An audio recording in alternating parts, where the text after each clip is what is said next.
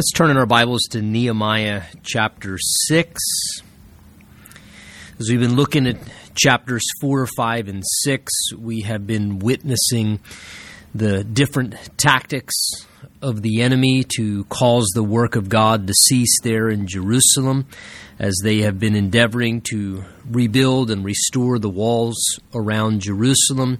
As God's work has been moving forward, we've seen repeated waves of enemy opposition in chapters 4 and 5 coming in different forms. We'll see it continue now as we go forward into chapter 6. In chapter 4, it was an effort, it seems, to cause the people of God to become discouraged, to question what they were doing. They dealt with ridicule and mockery, even threat and fears that were coming against them. As we came to chapter 5, we saw then the attack sort of shift inwardly. So chapter 4, it was sort of attack from without, from those in the world, bringing opposition from without. Chapter 5, the issue was problems within, relational issues actually among God's people that were threatening God's work. Just the selfishness of people's human nature and problematic situations because of mistreatment among God's people. And again, that was causing a threat to God's work, and Nehemiah had to address that. And now as we come to chapter 6, we see another wave of enemy attacks to try and stop and hinder God's work. And again, this time we'll see the target is different once again. This time the target is trying to actually to take out the leader among God's people, the one who was directing God's work, the one who was providing oversight and leadership, which was Nehemiah himself, who was the anointed man of God at this time, directing his people to do God's work. And that's really where the focus seems to be this time. And of course, as we look at these things, chapters 4, 5, and 6, as we said, they're great reflections to us of how spiritual warfare happens in the lives of Christians, how spiritual attack happens against God's church, and the way the enemy seeks to oppose and hinder the work of God spiritually in forms of ministry that would happen through God's people, and the different works we would seek to do on behalf of his kingdom. So as we come to chapter 6 now, again, we find another wave, and again, as we'll see, this time it's that direct effort that if you could take out the leader, then that would sort of cause problematic things and cause the work to cease. And they're getting rather close to completing the work now. And this is sort of a last effort to try and stop things and make situations deteriorate rather than progress.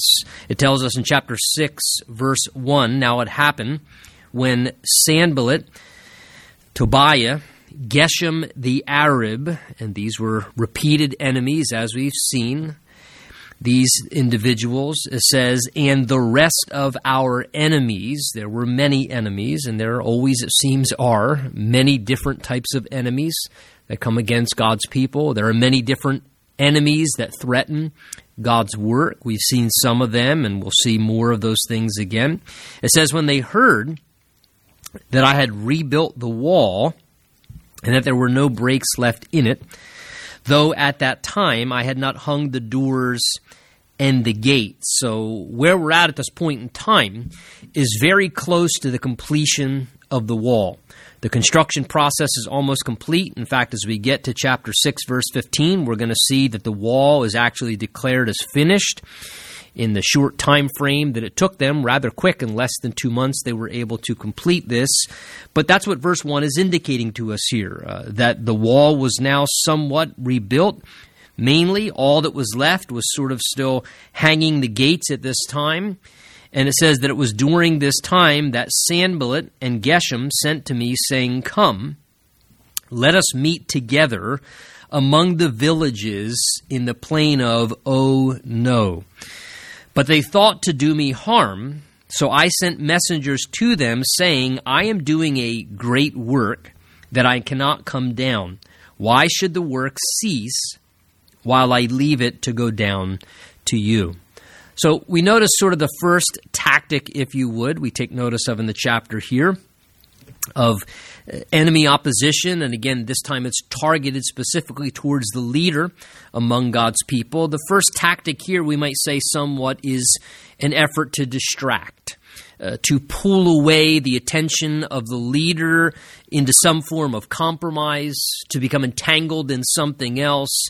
Again, Sanballat and Geshem and Tobiah, these enemies, repeatedly, they realized that they weren't succeeding in other efforts. So now they kind of try and encourage Nehemiah to kind of come together with them in some sort of a compromise. It seems they're inviting him to some type of a meeting that they could gather together and maybe discuss things, what their differences were, how maybe they could come alongside and help them finish up this project, since it seems they're so determined to do it. And this invitation comes. It says, they sent to me saying, let us meet together among the villages in the plain of No. Now, I love the way the English reads there. Whenever you are invited to do something that includes No, that's probably a pretty good indication in your conscience there, something you shouldn't be participating in. So, nonetheless, this was the literal name of the particular location where they wanted to meet with him.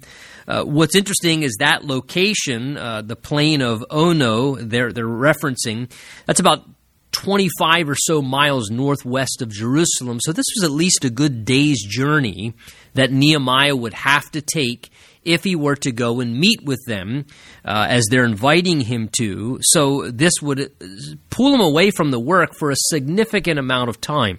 It wasn't as if they were trying to come to him. It wasn't as if they were offering some convenient spot. He would have to make a day's journey to the location, meet with them, a day's journey back. So it would be a pretty significant commitment he would have to make to disengage from what he was doing, providing leadership to the people, keeping them inspired and encouraged to stay at God's work and stay on track with what God's will and purpose was for them. And he would have to kind of disconnect from that and to go and to participate in this meeting. And in some ways, it would bring, you might say, a fair amount of distraction. It would pull him away from what he was to be committed doing, the thing that his focus was supposed to be on. And it seems that may be part of what triggered Nehemiah to recognize that something didn't seem right about this. Though it may have been couched in friendly terms and seemed like maybe they were trying to make relational amends or something, Nehemiah seemed to recognize that they thought to do him harm, that they didn't have good intentions in mind because of the fact that they were asking him to pull so far away to go meet him. And no doubt he was understanding this is probably an assassination attempt even, that if he were to be that far away from the rest of the community of God's people, traveling 25 miles away over to the area there where the villages were in the plain of Ono, that this was kind of more of their territory, and it would make him vulnerable and at risk. And this very likely was an effort to pull him away where he didn't have protection, accountability, and those who could watch out for him, and he would put himself at risk if he was in this compromised situation and be more vulnerable to them actually assassinating him and putting an end to him altogether as the leader. So again, we need to keep in mind, this is often a way that the enemy of our soul will seek to work to stop and hinder the work of God in our lives spiritually. A way he'll seek to stop and hinder the work of God from happening through us in ministry is that he seeks to pull us aside from what we're doing to get us distracted to doing other things. Maybe it's in some form of compromise. Maybe it's an invitation to go participate in something else, and we're kind of lured away, and the enemy does it in such a way that it kind of pulls us away from putting our effort and energy in the things that we should be and the thing that we should be on task with doing, whether it's just walking close with the Lord and staying faithful and connected to the things of God, being with church family, participating in worship, reading God's Word, praying, walking in the Spirit. And these invitations come into our lives that kind of are a way to just pull us off track somehow, to get us engaged in something else that's pulling us aside from what would really be best for us. And it's just an effort of the enemy to kind of do us harm. Again, and it comes in very subtle and deceptive ways. And somebody's not going to come to you and say, hey, I was wondering if you would like to backslide this weekend. No, it doesn't come in that way. It comes in the way where you're just invited to do something. Hey, let's get together. Maybe it's some old friends that you used to party with and do some ungodly activity with, and all of a sudden they reach out to you, hey, why don't you come and hang out with us and do this or that? And not that necessarily in and of itself it's wrong to have interaction with the unsaved or people from our past that we love and we want to see come to Christ, but if they're going to pull us off into a situation that's going to put us at risk and make us vulnerable to potential threat to our spiritual life, we need to realize that sometimes the enemy is just baiting us, because just as they thought to do Nehemiah harm, the enemy wants to do us harm. Again, remember the Bible tells us, Peter writing in the New Testament says that we need to be sober and vigilant. The idea is sober, is clear-minded, that we have sober judgment, we're thinking clearly, we're seeing clearly, being vigilant, paying attention. And he says the reason is because our adversary, the devil, is like a roaring lion seeking who he may devour. He's looking to just pull us off aside into a spot where we're more vulnerable, where we're away from fellowship and accountability and those safe boundaries of being maybe in a place where our spiritual walk is safe, we're with God's people in a safe environment, or just pulling us aside to where we're more kind of isolated and we're putting ourselves in a more vulnerable condition where it's easier for us to experience spiritual attack and to be defeated in our spiritual lives, and the enemy can cause great harm to us in those situations. So we have to be careful. It seems Nehemiah might have discerned this because he's thinking, why did they want me to go all the way over to there to meet during that time?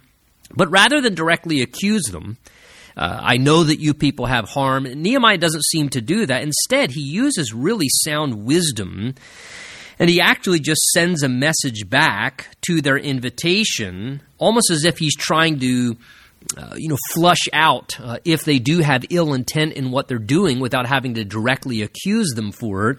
He simply says to them, verse 3, I sent messengers back to their invitation saying, I am doing a great work. The idea is I'm engaged in an important project.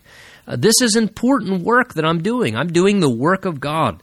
I'm serving a very high purpose in what I'm doing, and I recognize that to God, this is a great work because it's God's work. And any work we do for God is a great work.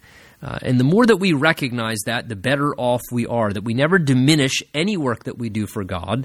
They were building a wall. It was something physical. It was construction, but yet it was a part of God's plans. It was a part of God's purposes. And that wall served to help facilitate the temple worship life and keeping God's people safe and protected. It helped support God's work of the worship system there in Jerusalem and help facilitate spiritual health among the people.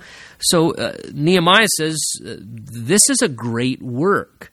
Not because there was something great about him or those doing it, but it was because it was God's work.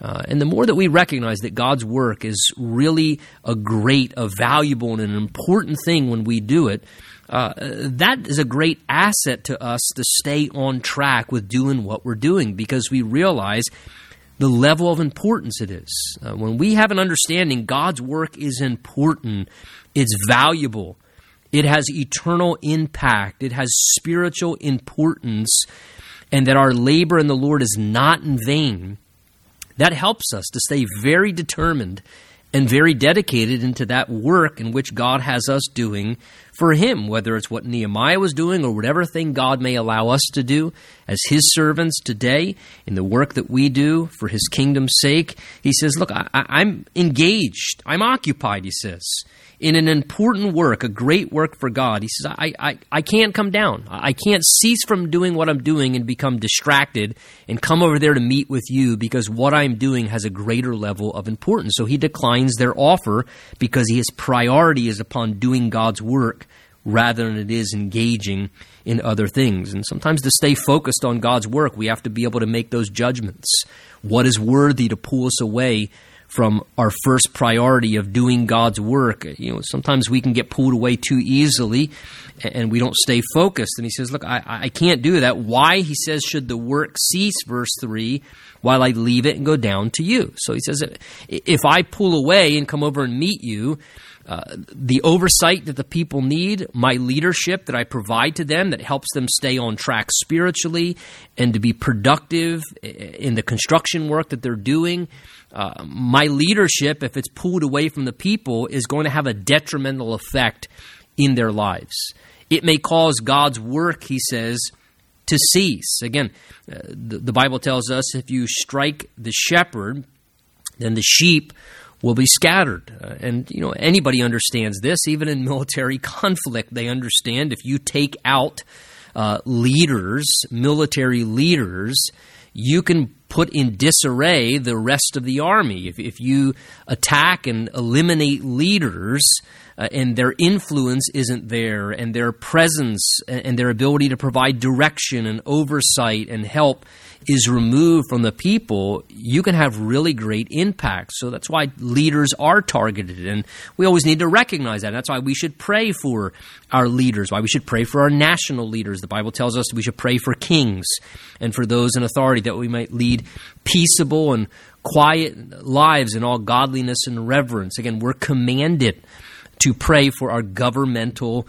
leaders. And Nehemiah was a governor, and he was trying to reconstruct and help get things back on track in the city of Jerusalem when it was in disrepair and shambles, and it was a critical time, and Nehemiah was doing an important work, and his leadership was essential. And so the Bible tells us we should pray for our governmental authorities and leaders. We should pray for spiritual leaders in the same way, that are doing God's work among God's people, helping lead ministries and guide churches. This is an important work as well, and we need to realize these are the type of individuals, again, that the enemy is going to target. The enemy is strategic. The devil is very wise in how he conducts his warfare. And so Nehemiah recognizes this, and all leaders need to exercise this discernment. If you're going to provide leadership, you need to be someone who is able to stay focused. When other people get unfocused, you don't have the liberty to do that. You have got to remain a person who's determined, who stays on task.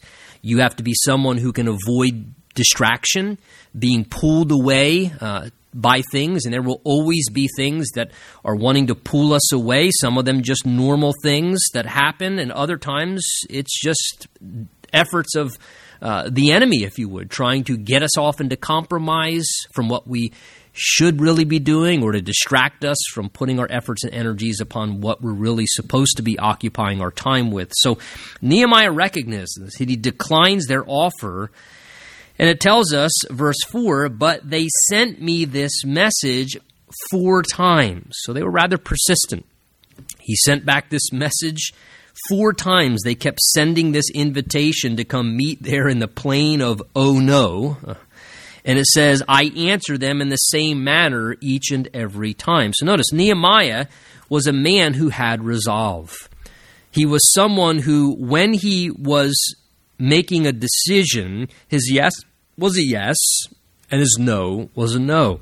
And Jesus tells us that we should answer in that way, that we should make decisions, and that we should have some degree of resolve when we make our decision, and not allow ourselves to be swayed when we do make our decision, whether it's by pressure or persistence, continual asking. And again, they kept asking 4 times. They kept, again, keep in mind, this is long distances. They're sending messengers a day's journey to Nehemiah. They're asking this. He sends the men back a day journey. Then the messengers are sent back again another point. So there's a lot of effort in this, very persistent, trying to pull him off track. And again, maybe just wondering if they kept being persistent enough that if they would just wear him down, or he would become tempted, or maybe he would think, well, maybe I am thinking about this wrong.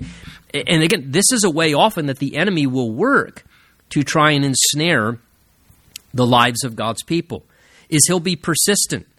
That invitation from the person who we used to be maybe in an old romantic relationship with, it was an unhealthy thing we were involved in, and we broke off and we got out of that. And then all of a sudden, they don't just call once or text you once. They're repeatedly reaching out, and the temptation is continual and it's constant.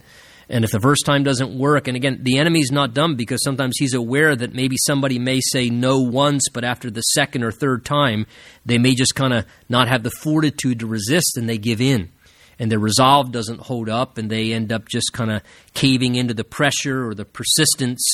And the enemy's wise. He'll wait us out. He'll try and wear us down. Sometimes there may be those invitations, again, to pull us off track to do something. And again, sometimes even just a situation where somebody may just be asking us, hey, come do this, or you should do that. And we realize, just if I do that, it's going to pull me away from giving my full attention to what I really know God wants me to be giving my primary attention and devotion to. And sometimes we have to have that ability to exercise some determination.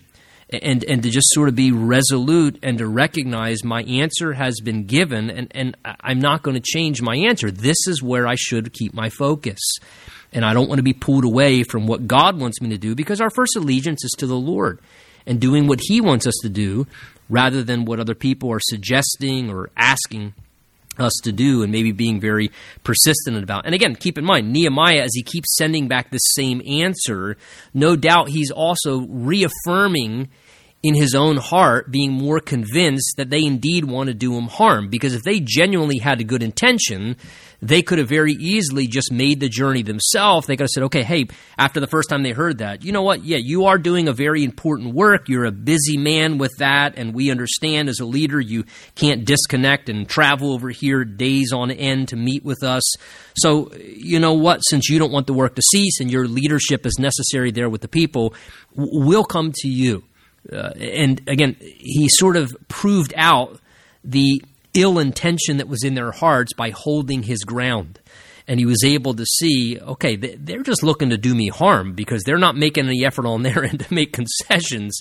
It's obvious they're just trying to pull me away, and they're trying to pull me away from safety and accountability because they want to assassinate me when they get me out there where I'm away from everything and I'm more vulnerable. So again, another reason sometimes why it's good to be careful.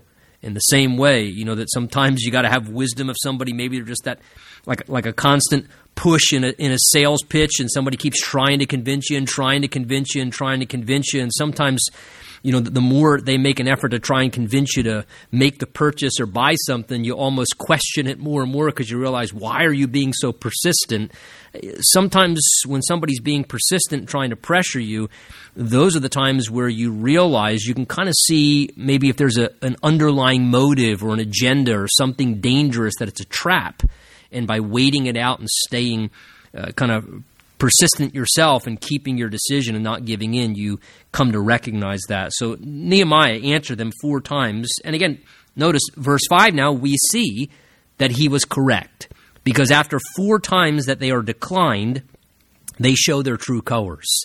That they only want to harm him, and they just try and take a different approach now because the assassination attempt, by distracting him into compromise, he didn't fall for that. They weren't able to put an end to his life. So verse 5 says, Then Sanballat sent his servant to me as before the 5th time. So now they come back a 5th time. This time with an open letter in his hand. Now that was very different because typically letters were on papyrus, they were rolled up, they were tied up, and then they were usually sealed shut so that no one could read the contents except the one who the letter was to. This time there's an open letter. And the idea of an open letter is so that it could be read by all. It would be public knowledge. So he comes back with an open letter. And now notice the next tactic is slander. An accusation towards the leader. It says, and it was written in the letter, verse 6, it is reported among the nations, and Geshem says, that you and the Jews plan to rebel. That's why you're doing this. This is just a rebellion you're starting there. Therefore, according to these rumors, you are rebuilding the wall, that you may be their king. And you've also appointed prophets to proclaim concerning you at Jerusalem, there is a king in Judah. Now these matters will be reported to the king. So come, therefore, and let us consult together. So their 5th endeavor to try and intimidate Nehemiah, to try and convince him to feel pressured and come meet with him, is now they start heaping slander and accusations towards his character, to try and discredit him, to falsely accuse him of things that were just rumors and weren't even true. It says there in verse 6, it's reported according to these rumors. According to these rumors that you Jews are just planning to rebel. That's what this rebuilding project is. It's just the stages that you're working through to prepare for a great rebellion. That's why you're rebuilding the wall. And Nehemiah, you're just looking to set yourself up as a new king in that land. You're looking to establish yourself and to take control of the territory of Jerusalem, even sending out prophets to endorse you and to just try and put you in a position that you're trying to claim for yourself over that territory. And he says, look, we're gonna tell on you. We're going to report this back to the genuine king, the one who was ruling the empire at that time. And again, just trying to use these slanderous accusations, these rumors and false reports to try and make him nervous and make him do something that he should not. And again, how very interesting. This also is something, take notice, that wasn't just being done privately, because what did we see in verse 5? These things, these accusations and slanders and rumors, which were not true, they weren't just privately delivered to Nehemiah, but they were made public. It says there was an open letter. The idea is so that anyone could read it. Today, the idea may be that it was posted on social media, or it was published on the news somehow. The idea again is these weren't just personal accusations or slanderous comments made one person to another. These were things made publicly, made openly, and they were all untrue things. They were completely unfactual. They were false accusations and twisting of things that were not going on, but yet they were trying to question his motives, saying that he said things that he didn't say. We call this today in our current society. We hear a whole lot now about fake news. And this is kind of what this is. This was fake news, nothing new under the sun. They were saying that Nehemiah and the Jews had these other underlying agendas. And again, keep in mind, this is another way that our adversary, spiritually, the devil, works to oppose God's people and to come against the work of God's Spirit through slander, through accusations. The Bible tells us that he is referred to, the devil, as the accuser of the brethren. Even the very word diabolos, where we get the word devil, speaks of someone who is double-tongued, like a snake, like a serpent, talking out of both sides of their mouth. Again, this is a common tactic of the devil, is the devil fiercely uses the tongue, words, whether it's words of condemnation, words of criticism, and even at times words of accusation, slander, gossip, making false statements about people, making false accusations against leaders, against spiritual leaders, trying to discredit them, to cause confusion and get people to question their integrity or their leadership. And this is a tactic that the devil will often use to try and destroy God's people, to hinder the work of his Spirit in our lives personally. At times, it's the work that he will employ to try and harm and stop God's work in some form of ministry. Again, I look at the wonderful thing that's happening right now presently with Samaritan's Purse doing a great work there, setting up their field hospital in Central Park in New York City, and again, just freely going in, blessing people, assisting and helping in this time of the pandemic, treating anyone with love and compassion that needs care and assistance, and doing it all in just a gracious, free, helpful way.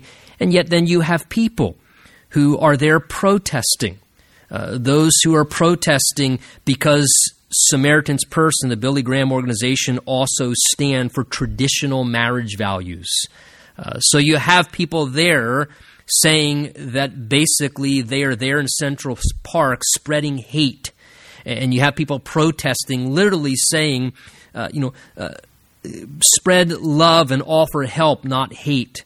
And these kind of accusations. And again, just so tragic. I mean, they're there not promoting anything other than providing free assistance And again, it's just so sad and tragic to see, wonderful works of God, the Lord's people serving, pouring out their hearts and assisting, and yet being accused and slandered, hurtful things being said against them. Just so tragic. But yet often this is the way the enemy works and his attacks. And so here Nehemiah is now being slandered. But I look at verse 8. What a great, wise response.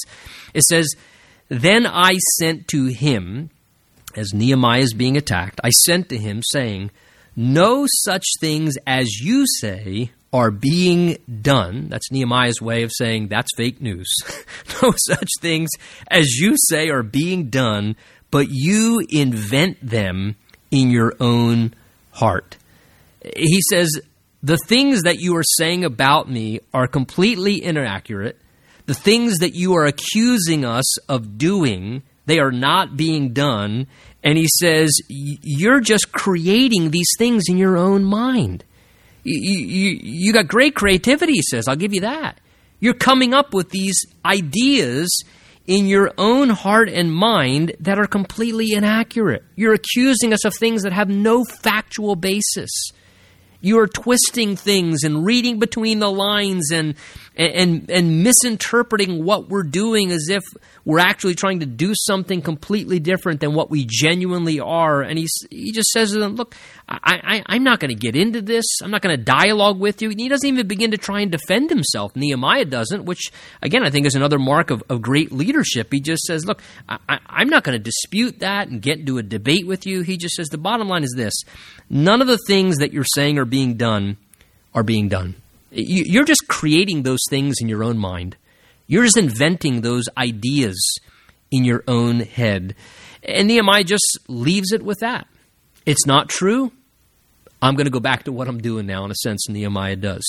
There's great wisdom at times of finding that balance of being honest, but not overly getting engaged, putting on the gloves, feeling like you've got to become defensive and protect and defend yourself. Sometimes that can just be another way that we get distracted and pulled off track, and then we start to behave, and again, maybe we get angry, and then we start just engaging and behaving in a way that then we do create reasons for guilt in our life because of our own misbehavior.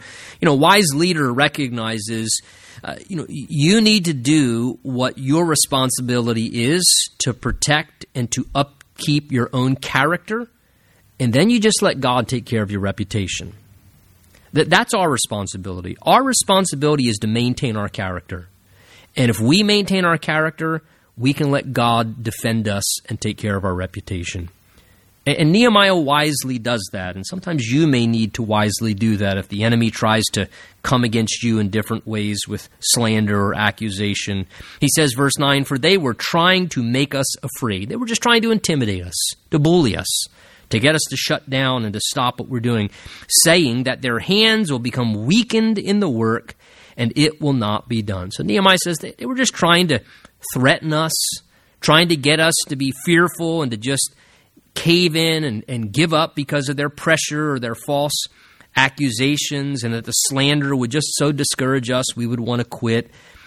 And he says, this is what they were doing. We recognized it. And notice again, what does Nehemiah do? Look at the end of verse 9. "Now therefore, O God, strengthen my hands." Again, we continue to see how much Nehemiah was a man of prayer. God, they are trying to weaken us. God, they are attacking me as I'm trying to lead your people in this. And he says, God, strengthen me. Infuse me with your power. Lord, strengthen my hands so I can stay on task, so I can keep at the work, so that I don't get intimidated or I don't get pulled away and distracted. God, strengthen me to keep going until I finish. Help me to stay on task. And again, great wisdom there. Much more value in talking to God when you've been slandered and falsely accused than it is engaging with your slanderers and debating with people who are saying untrue or harmful and wrong things about you. He says, God, they're trying to weaken us in the work. Please just strengthen us to carry on. Help us not to let this affect us. In verse 10, "Afterward I came to the house of Shemaiah, the son of Delaiah, the son of Methabel, who was a secret informer. And he said to me, let us meet together in the house of God, within the temple. and let us close the doors of the temple, for they are coming to kill you. Indeed, at night they will come and kill you." And I said, "Should such a man as I flee? And who is there such as I who would go into the temple to save his life? I will not go in." Then I perceived, verse 12, that God had not sent him at all, but that he pronounced this prophecy against me because Tobiah and Sanballat had hired him.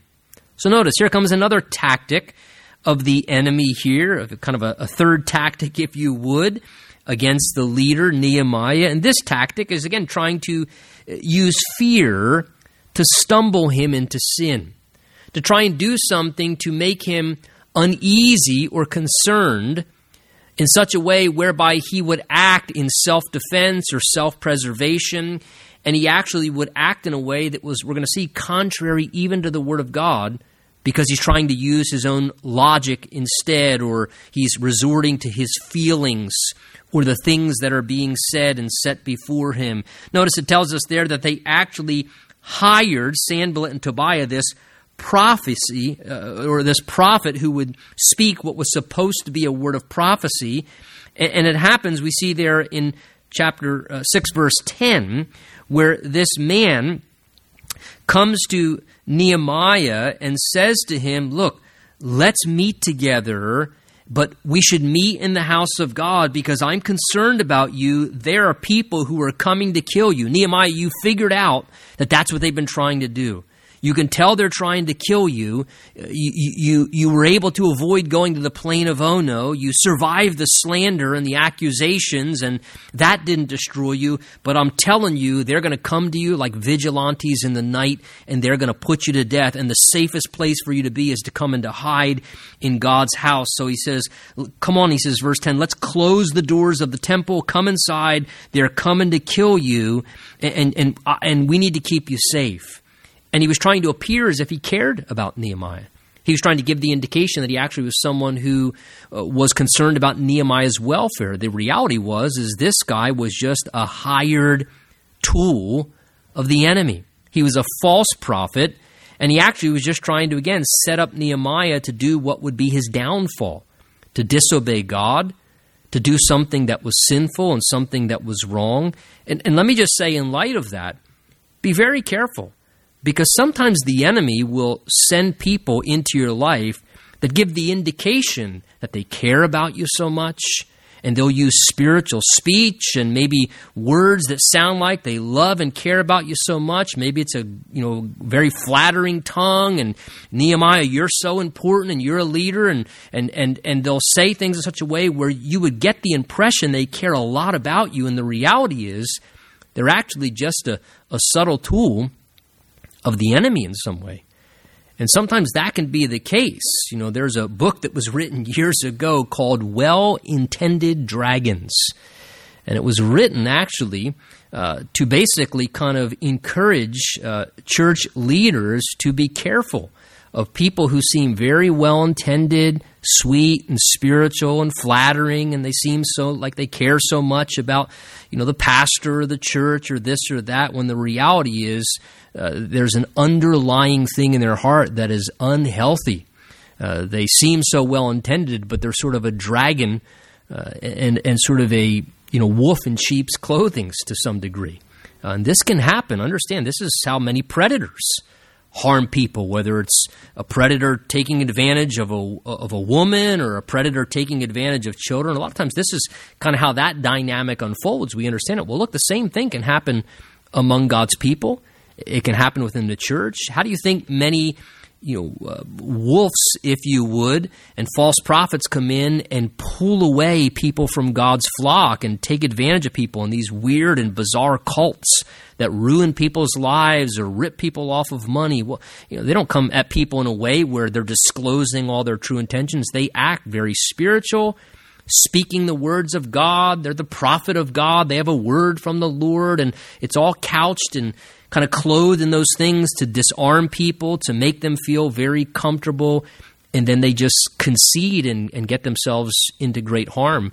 because they're taken advantage of. And here, this is kind of the indication. Look, Nehemiah, let's go and hide in the temple and stay safe. Well, understand what Nehemiah recognizes is, wait a minute, how can that be from God? Because that violates the written word of God. Again, Numbers chapter 3, as well as Numbers chapter 18, verse 7, specifically, if you're looking for a verse, said that no one but the appointed priests and Levites were allowed to be within the temple precincts. And if anyone else entered, that they would experience the judgment of death. You remember our study through the book of Kings. I think it was Uzziah. Forgive me if I'm misplacing the actual name there. At one occasion, sort of presumptively, went into the temple of God in sort of a prideful, presumptive way and was struck with leprosy and had to be yanked out of there before he was put to death for his violation. Only the spiritual leaders who were anointed to do such inside the temple were permitted by God to go in there. Anyone else, it was at the fear of death and the threat of God's judgment of death to do such. And Nehemiah, understanding this written word of God, this principle, said, wait a minute, how can that word, that prophecy be from God? Because it violates the Scripture. And God won't speak a prophetic word in violation to the written word of God. God is not schizophrenic. God is not a hypocrite.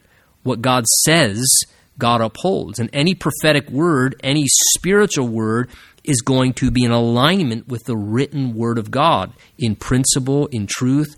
If it violates it, that's a clear indication that's a false prophecy, or it is something not of God and not of God's Spirit. So Nehemiah recognizes this because he knows the word of God. So valuable and important to know the word of God. You want to keep yourself safe from persuasive people who can really be very, persuasive and we care about you so much and the things of the Lord, and I have a word from the Lord for you because I care about you. You want to protect yourself from that? You want to have discernment and be able to differentiate so that you're not misguided and caught off guard and ensnared? You know the word of God. That is your safety. Know the written Scripture. You'll be able to discern what is of God's Spirit and what's not. So Nehemiah says, wait a minute, that doesn't line up. So that's why verse 11, he says, should such a man as I flee? First of all, why would God call me to do this and then tell me to run away? God anointed me and called me to do this work. Why would he let me be killed before it's over? God's going to protect me. God's called me to do this. And he kind of trusts, God's not going to be done with me before he finishes the work that he said he wanted me to do for him. And he says, who is there such as I who would go into the temple to save his life? Again, I shouldn't be going into the temple, Nehemiah says. I will not go in. On the authority of the written word of God, he says, I'm not disobeying God's word to follow your suggestion. I don't care how spiritual you are, how spiritual you seem or you want me to perceive you are. He says, I'll stand on the written authority of God's word over the persuasiveness of your spiritual essence, trying to seem like that you're sharing something that's so important for me. He says, I will not go in. Verse 12, notice he says, then I perceived that God had not sent him at all, but that he just pronounced this prophecy because he was a hired prophet by his enemies. Again, trying to use another tactic to misguide him in his spiritual life. I love that statement, verse 12. He perceived God had not sent him. Folks, sometimes we need to have a little better spiritual perception. We need to be able to perceive sometimes what's of God and what's not of God, to test the spirits, to see if they be of God. Be very careful. Just because somebody acts very caring and they're saying things and they're trying to speak things into your life, be careful. Sometimes you need to perceive. Was what that person said really from God? Was that text I received, that email I got, or that phone call and what that person said to me, it might have been said and couched in very spiritual terms and seeming very well-intended, but sometimes even there we have to perceive, I don't know if that was really from God or not, though. There might have been some other reason. It may have been the enemy subtly using something to try and harm you or to get you in a position that's not good or to do something wrong. Notice verse 13, he says, for this reason that guy was hired, Nehemiah says, that I should be afraid and act that way in sin, so that they might have cause for an evil report and that he might reproach me. So Nehemiah says, I know the reason behind that. He says, they were just trying to make me afraid so that I would resort to self-preservation. Oh no, if they're going to kill me, if I don't go in the temple and hide, I might die and be put to death by assassination. And he says, they were just trying to prey upon my fears to make me so panicked that I would actually do something to act in a way that was, he says, sinful there in verse 13.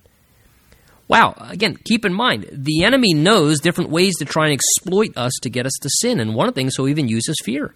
Sometimes he will do things in such a way to cause us to become fearful, to become so worried about something, to panic, and we're so concerned about our own welfare or doing something for our own self-preservation that we'll actually act in a way that we violate the Word of God.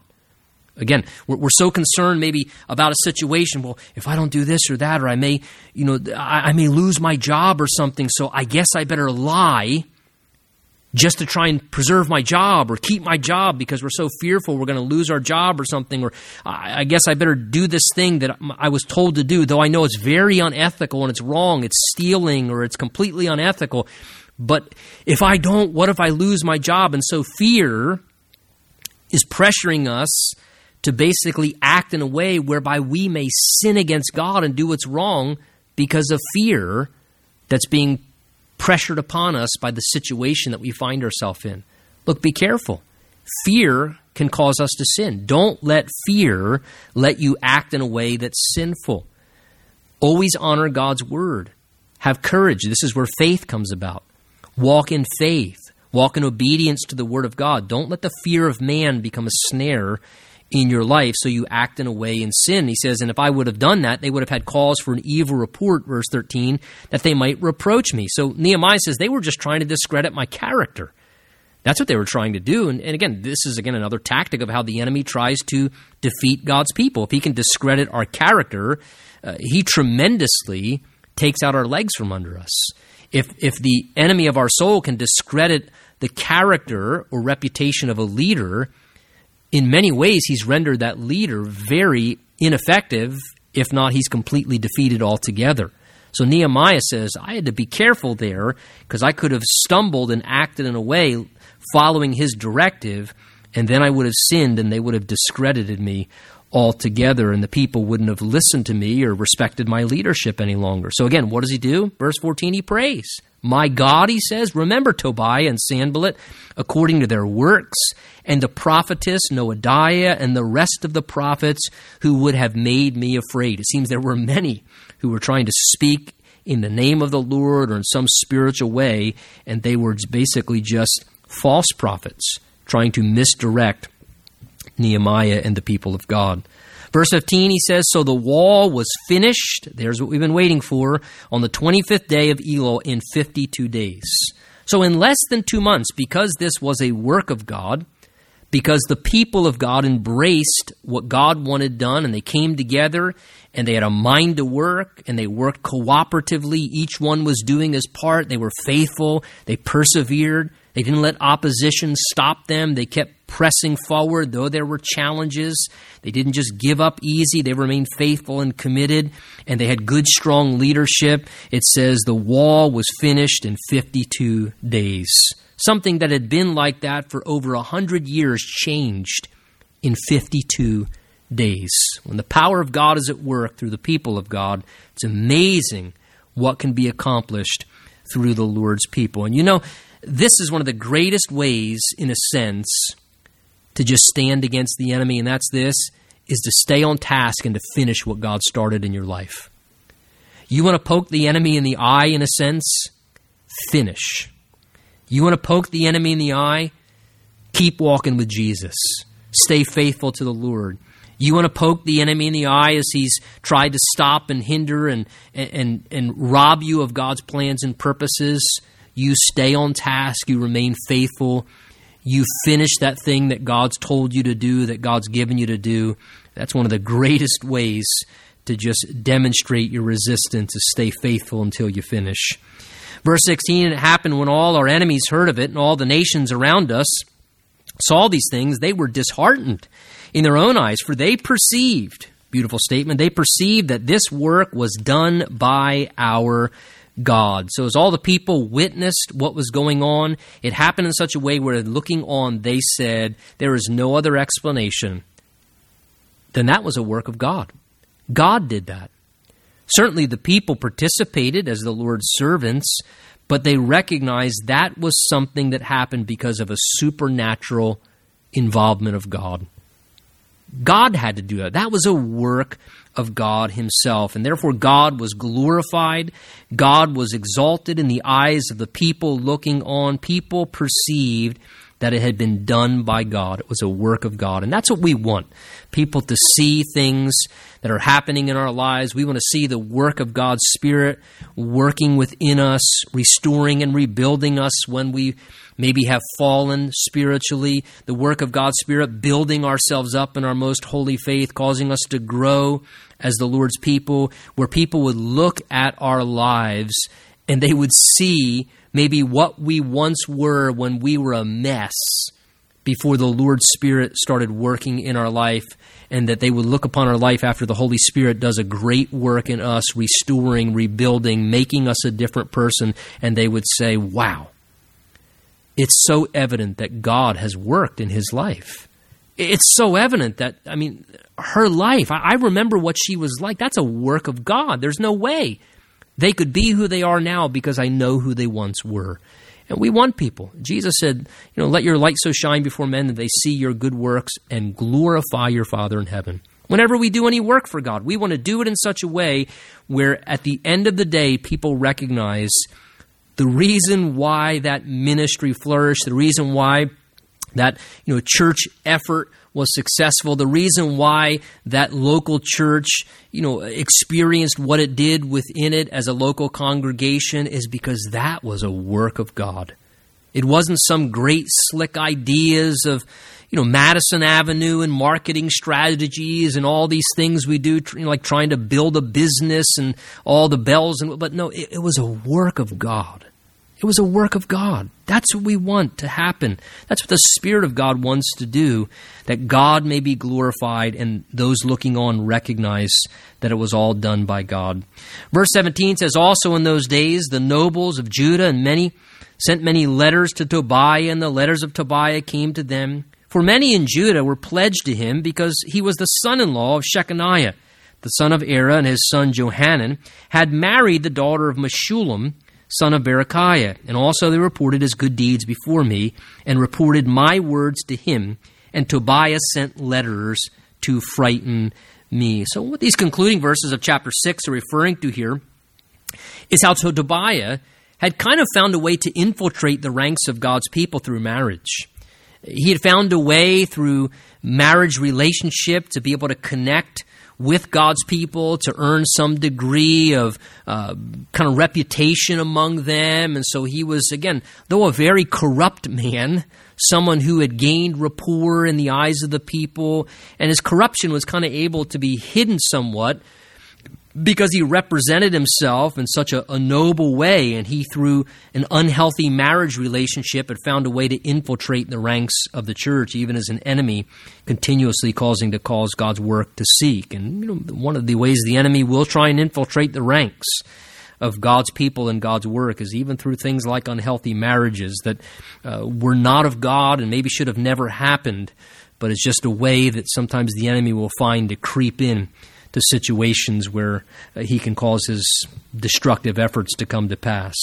Now, just briefly, chapter 7, we're not going to read through it. You'll notice, if you did or read ahead, that it's a listing of a lot of names, very similar to the same listing we get back in Ezra chapter 2 of the returning exiles. But let me just read the first few verses to make a few comments before we tie up our study.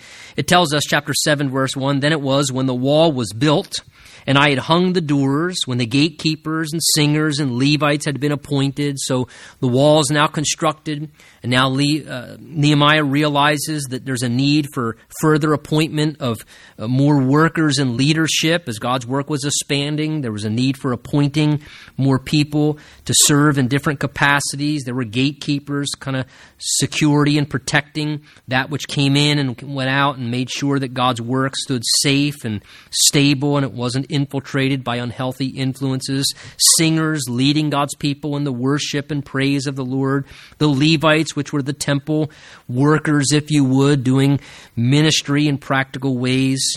And then, of course, leaders as well. Verse 12, he says that I also gave the charge of Jerusalem to my brother Hananiah. Remember, this was the one who came and brought news to Nehemiah there when he was a cupbearer to the king of Jerusalem being in such a difficult condition, which stirred Nehemiah's heart to want to answer this call to go help God's people. So he says, I gave the charge now of Jerusalem. Once the wall was completed, Nehemiah kind of felt his works had come to a place where it was time to turn over the work. He had done what God asked him to do, and he felt, okay, I've served my purpose, and he kind of felt it's time now to turn the work over to another to take the lead. So he says, I gave the charge over to Jerusalem to my brother Hananiah, the leader of the citadel, for he was, notice, verse 2, a faithful man and feared God more than many. Notice the criteria that Nehemiah cared about as he turned over his role of leadership to someone else. He selected this particular individual because it says he was a faithful man and he feared God more than others. Again, faithfulness, such an important attribute, not only in spiritual service, but in all forms of spiritual leadership and leadership in general. Faithfulness. It's often been said before, the greatest ability is dependability. The greatest ability is dependability. You want to be a good leader? Be someone who's faithful. You have great dependability. You're reliable. You carry things through. When you're assigned something, you make sure that it gets done. You understand commitment and being dependable. This is so crucial. Jesus, well done, thou good and faithful servant, he's going to say. That's what he's going to commend the Lord's people for, those who did his work. And so Nehemiah says, the reason I picked this guy to take over my role of leadership is he was a faithful man and he feared God more than most people. That is, he had a great concern of not displeasing God. He cared more about pleasing God than pleasing people. That's what it means. He feared God more than many. He was the type of individual who said, one of my greatest concerns is not just being faithful. I always want to make sure in the midst of my faithfulness that I'm faithful to always make sure that I do what pleases God, not what pleases people. Because if you're pleasing God, that's what matters most. And you're staying away from what displeases God, that's what matters most. And that healthy reverence of God, wanting to honor God, is a crucial thing. Boy, great attributes of a servant of the Lord and very important attributes for someone who's going to provide leadership. A reverent person, reverent and fearful of doing what's right in the sight of the Lord, and someone who's faithful and dependable, loyal and committed. Verse 3, and I said to them, don't let the gates of Jerusalem be open until the sun is hot. He says, while they stand guard, and let them shut and bar the doors and appoint guards from among the inhabitants of Jerusalem, one at his watch and the other in front of his own house. Now the city was large and spacious, but the people in it were few, and the houses were not rebuilt. So Nehemiah gives them instruction, don't open the gates first thing in the morning, when people may still be vulnerable, if they're not awake yet. Wait until the time when the sun is risen and it's hot, it's the midday, everyone is awake. This would keep them safe and more alert to their enemy attacks. And verse 5, we'll conclude with this. It says, and then God put into my heart to gather the nobles, the rulers, the people, that they might be registered by genealogy. And I found a register of the genealogy of those who had come up in the first return, and found written in it, these are the people of the province who came back from the captivity, who had been carried away, whom Nebuchadnezzar, king of Babylon, carried away, who returned to Jerusalem and Judah, every one to his own city. And then verse 7, down through the chapter, he begins to list off those from this genealogy, again, keeping accurate records, making sure that the people were aware of their, kind of their condition and their position. And this was an important thing to help them to be able to recognize who was to be among them as God's people and who wasn't. And again, all these details listed out there of the different names, again, remind us how God is a God of great power, but he's a personal God. He knows the details. He knows every person's name, and every life and every individual matters to him. And God here records and takes note of that.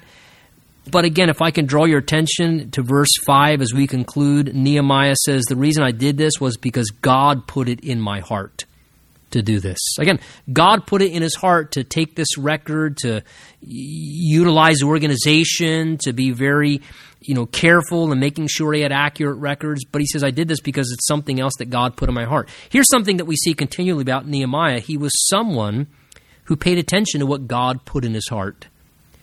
And he did those things that God put in his heart. He didn't do the things that were in his mind or on his mind. He didn't do the things that other people maybe always suggested or proposed. He did what God put on his heart. The Bible says God writes his will on the fleshly tablet of our heart. As you seek God, as you pray, as you read God's word, as you walk with the Lord, God is going to put things on your heart at times. It may be following God's call to do something like Nehemiah did, to go back and rebuild and restore the walls of Jerusalem, and to help in a situation and to minister in some way. It may be something as simple as God putting it on your heart to record and to jot some things down. Maybe to write a letter to someone or email someone or send a text, and as you hear, gets something on his heart to record this genealogy. But again, God puts things on our heart. What's God putting on your heart? Pay attention when God puts things on your heart, and don't ever think that something is too grandiose. Oh, that seems too big. I feel like God's put on my heart, but it seems too big. If God's in it, have faith and walk in it obediently and watch God do it, no matter how big it is. And if it's something small and seems insignificant, still pay attention to it and do what God puts upon your heart. Let's pray together.